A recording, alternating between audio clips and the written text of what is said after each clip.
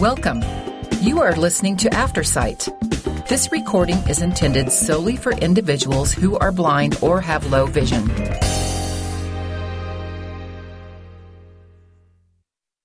Thank you for joining us for Opera News. My name is Keith. The following articles are from the February 2024 Opera with Opera News. And we'll start by continuing the section Opera in the USA. San Francisco. During the overture to San Francisco Opera's L'Elisir d'Amore, the tenor Penny Patti busied himself arranging the outdoor cafe furniture somewhere on the Italian Riviera in the 1950s. His Nemorino was a poor waiter, literally setting the table for the director Daniel Slater's sun-warmed, funny, and ultimately affecting production of the Donizetti romance. Seen on November 24th at the War Memorial Opera House, the show closed the company's fall season. Hopelessly infatuated with the haughty, out-of-his-league hotel owner Adina, Slavka Zemechnikova, Patti's waiter lavished his creamy, boyishly unguarded voice on his opening, Quanto è bella. As the inaccessible object of his desire, Zemechnikova countered with a steel-cut Chiedi allora lusinghieri. And so the terms of this unlikely love match were set, both musically and theatrically, with a poignant and transporting payoff coming in the last scene. Along the way, this Elisir served up one delicious diversion after another. With Ramon Tabar conducting a lithe account of the score, the opera's arias, multiple ensembles, and choral numbers came off in an easy, natural flow. When the orchestration thinned out, contributions from the woodwinds were of especially high quality. This co-production with the Lyric Opera of Chicago, originally created by Opera North, UK, was as pleasing to the eye as it was to the ear.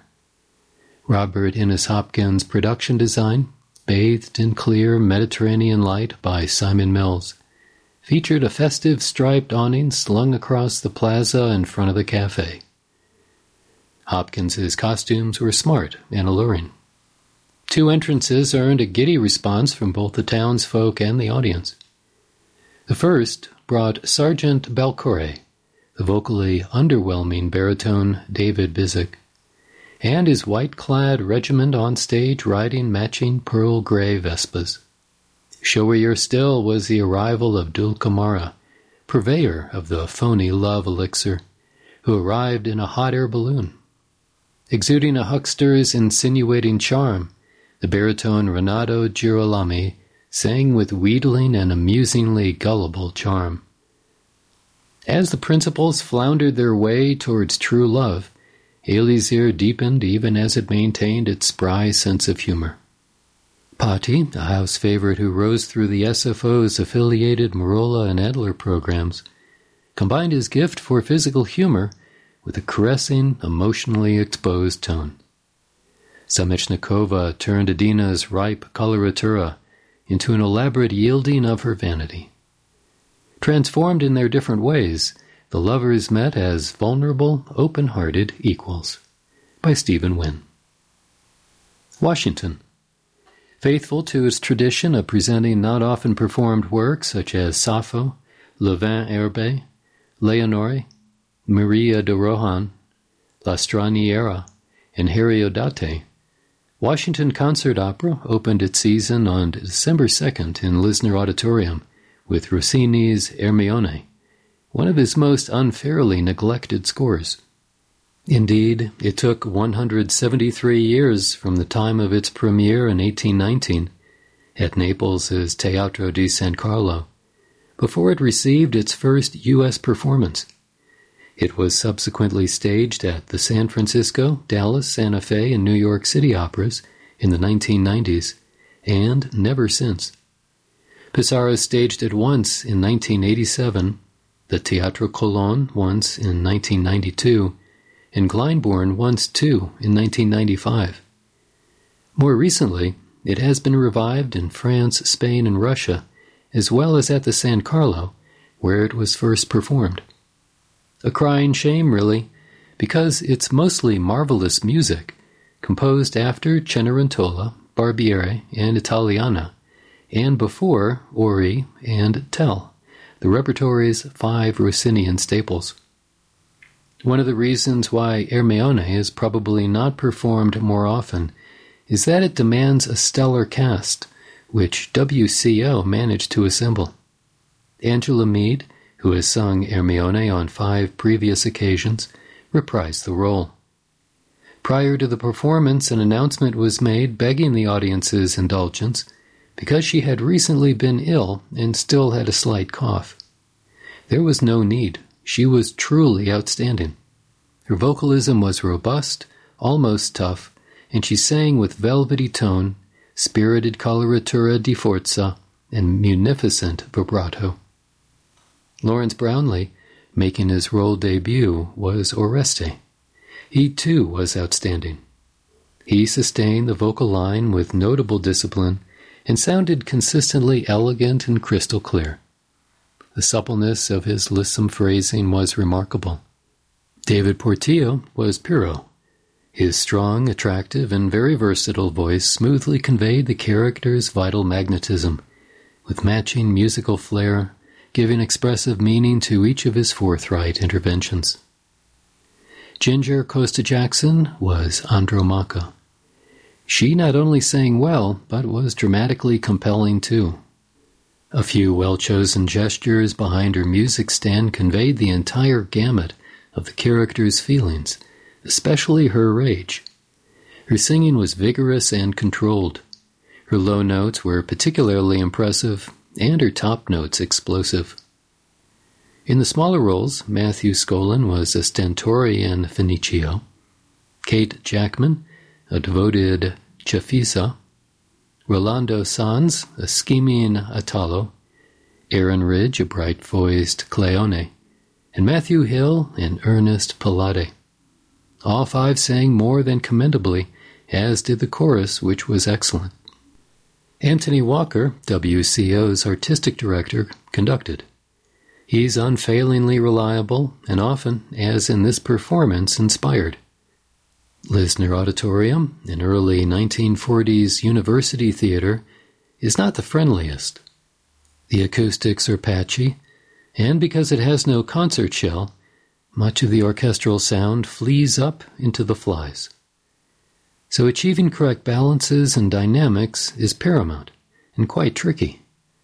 Walker realized them all with deliberately tempered energy. His reading of the score, which included several cuts, was impassioned and frequently relentless. His choice of tempos, brisk more often than not, was always firm, even in the quieter passages, which he didn't allow to linger or languish. The WC Orchestra is a pickup ensemble, but many of the musicians have been playing in it for years. They acquitted themselves admirably, consistently playing with warmth and verve. By Hector Luisi. And now, opera on film. Callas, Paris, 1958. Maria Callas. Film. The ORTF film of Maria Callas's 1958 Paris debut, originally shot in black and white, has now been restored in color. I'm not usually a fan of colorizing, but the process, under the producers Tom Wolfe and Samuel Francois Steininger, has worked superbly here. Another significant enhancement is the newly discovered sound source from Callas's personal archives, with the resulting Dolby Atmos audio bringing astonishing immediacy to the diva's singing. On screen first is Callas's arrival at the Gare du Nord. In the voiceover, she comments to a reporter, expressing her joy in anticipating this important debut. Then, on the big night, Le Tout Paris is shown at the Opera, with the VIPs including everyone from President René Coty to Brigitte Bardot. Finally, as the curtain opens revealing the chorus on stage, the announcer murmurs in awe, "Voici la Callas." The lady of the hour descends the stairs, magnificently gowned, coiffed, and bejeweled. The repertoire performed in concert is Norma's entrance scene, followed by D'Amour sur l'Allée Rosée, Miserere, and Una voce poco fa. Purely vocally, the soprano isn't consistently persuasive. Her middle register is solid, but by comparison to a few years before, narrower in scale, while her top is often, though not always, edgy at anything above a mezzo piano. Callas's style and flexibility, however, remain supreme. She does tend to clutch her shawl and fiddle too much with it, but nonetheless, these heroines' essential qualities, Norma's regal dignity, Leonora's desperate concern for her beloved Manrico, Rosina's charm and self-assurance, all emerge memorably. The performances certainly confirm that no soprano on film has used her eyes more expressively than Callas. The Gala's second half, Act 2 of Tosca, is adequately designed and unimaginatively staged. Albert Lance's stolid Cavaradossi sings a confident Vittoria, but otherwise offers nothing distinctive, while Tito Gobbi's renowned Scarpia, dismayingly strained in portions of Gia mi dicon venal, lacks the subtlety he would exhibit opposite Callas 6 years later in London. As for Callas herself, strikingly attired in a pale gold Empire-style gown, her vocalism is blessedly secure here, and she's totally immersed in the role. Typical is her terrific handling of the sequence including Nel Pozzo del Giardino, whispered, Assassino, furiously shouted, and Voglio Verdolo, with composure regained. The soprano's Visi d'arte is uniquely affecting, with an unforgettably despairing fall to her knees in the final phrase. Georges Sebastien conducts only decently, and two of the opera chorus's entries are musically catastrophic. The ORTF's frequently distant cameras miss many crucial moments where one craves seeing Callas's face. After the bows, she's shown at the airport prior to her departure the next day, expressing gratitude for the warmth she'd felt from the Paris audience. She notes that they wanted everything from her, and I wanted to give them more than everything. All in all, this is an invaluable souvenir of a hugely important moment in Callas's career, and especially welcome in its newly colorized appearance. By Roger Pines. And now opera books. Music of Exile, The Untold Story of the Composers Who Fled Hitler. By Michael Haas, Yale University Press, 416 pages, £25. ISBN 978-0-300-266-504. The author Michael Haas's devotion over several decades to the rediscovery and dissemination of music by composers either murdered, silenced, or forced into exile by the Nazis has been of wide benefit in reclaiming a significant and hitherto lost heritage. His new book continues his exploration of territory related to that covered in Forbidden Music, The Jewish Composers Banned by the Nazis, 2013, looking at partially parallel creative groups and the music they produced, in various senses, in exile. From his introduction onwards, Haas defines, for instance, the phenomenon of inner emigration, a term often used in relation to Karl Amadeus Hartmann or Walter Brunfels, as well as casting light on some of the many figures he has researched who would otherwise be entirely forgotten, composers such as Max Butting, Felix Petriak, and Eduard Erdmann. If opera features secondarily in the volume, it is partly because exiled composers found a continuation of their careers in the genre particularly hard to achieve. For instance, Hans Gall and Egon Velez, both resident in the UK, concentrated for the remainder of their careers on other forms instead. Kurt Weill was to a degree an exception to the rule. Haas analyzes his American output in some detail, pointing out its variety in terms of the types of stage works he attempted, many of them not of course operas, and their mixed success. Other formerly acclaimed composers, especially those working in the lighter fields of operetta and musical comedy, struggled in contexts where their previous German language hits were unknown. Counting for the high level of talented individuals among those who succeeded in the extremely difficult task of emigrating at all, Haas makes the point that those who were highly educated and who had existing contacts abroad stood a far better chance of getting out of Central Europe than millions of others who were not so placed. The fortunes, and also the compositions of quite a number of non-Jewish composers who went into exile, are examined, as well as those who, for a variety of reasons, remained in Germany or post-Anschluss Austria, including those Haas regards as the compromised, and others he accounts under the heading of passive resistance.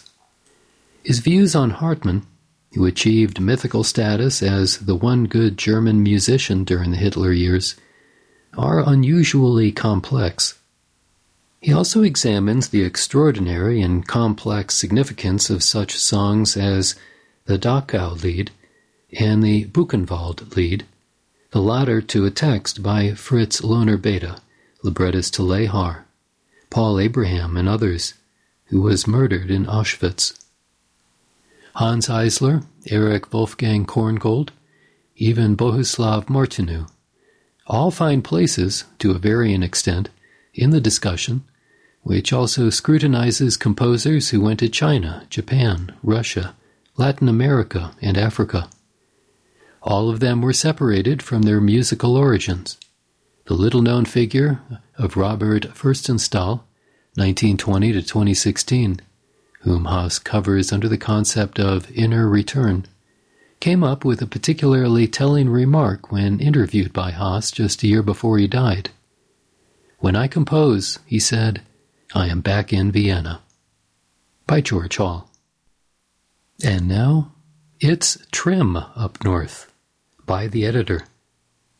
So, English National Opera's move to Manchester by 2029 has been confirmed.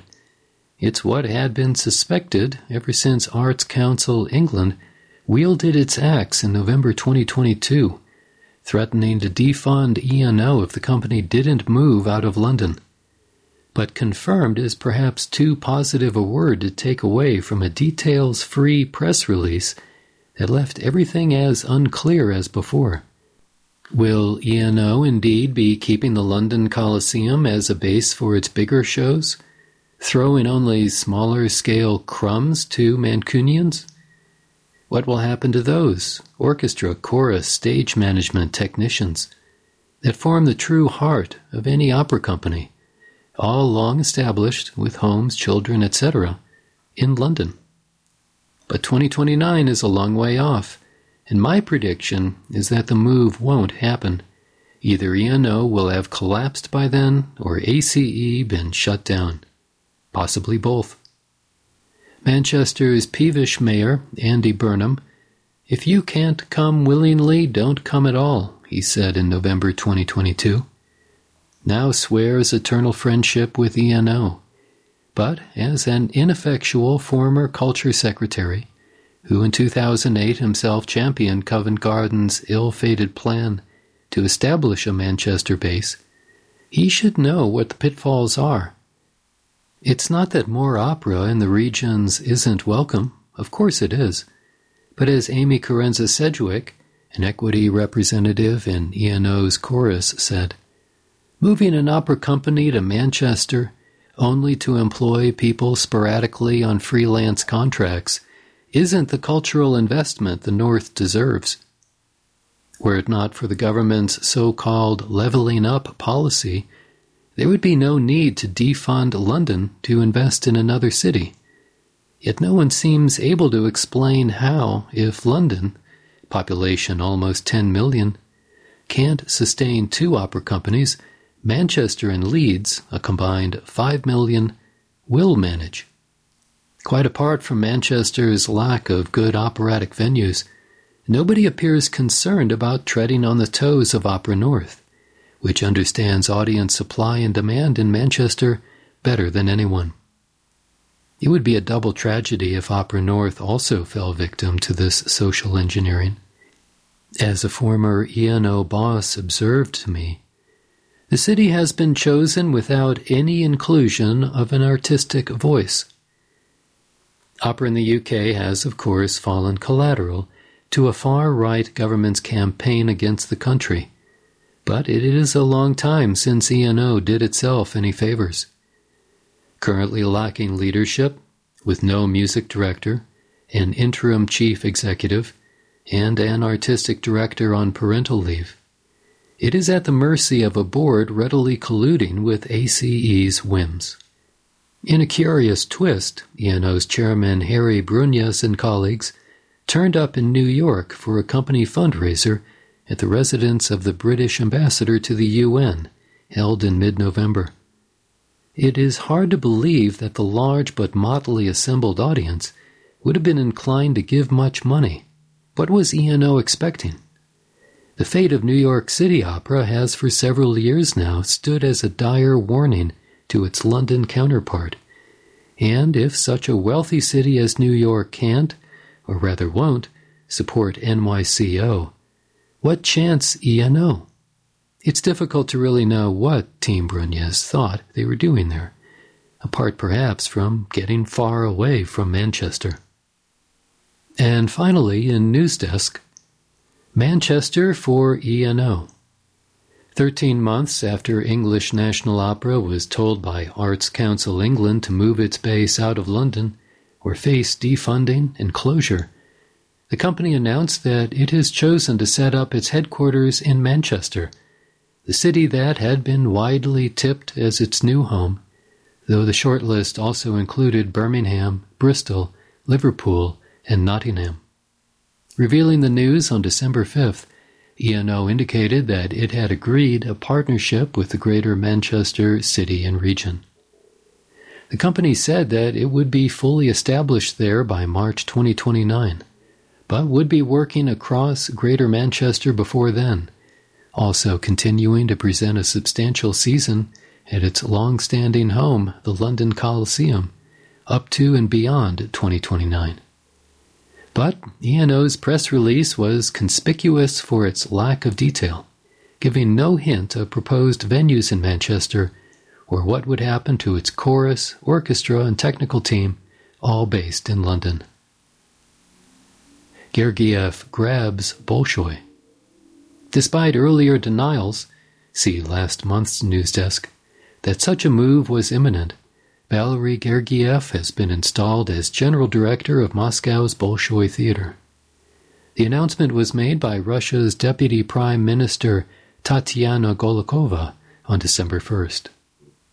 Already the boss of St. Petersburg's Mariinsky Theater, the Putin loyalist will now control both flagship cultural institutions, recalling the Tsarist days when they were under a single directorate. Gergiev will serve a 5-year term at the Bolshoi, replacing Vladimir Urin, who, according to the Russian government, had been relieved of this position at his own request. The post had already been offered to Gergiev publicly by Vladimir Putin in March 2022, the same month that Urin signed a petition opposing the war in Ukraine. No opera on a dead planet.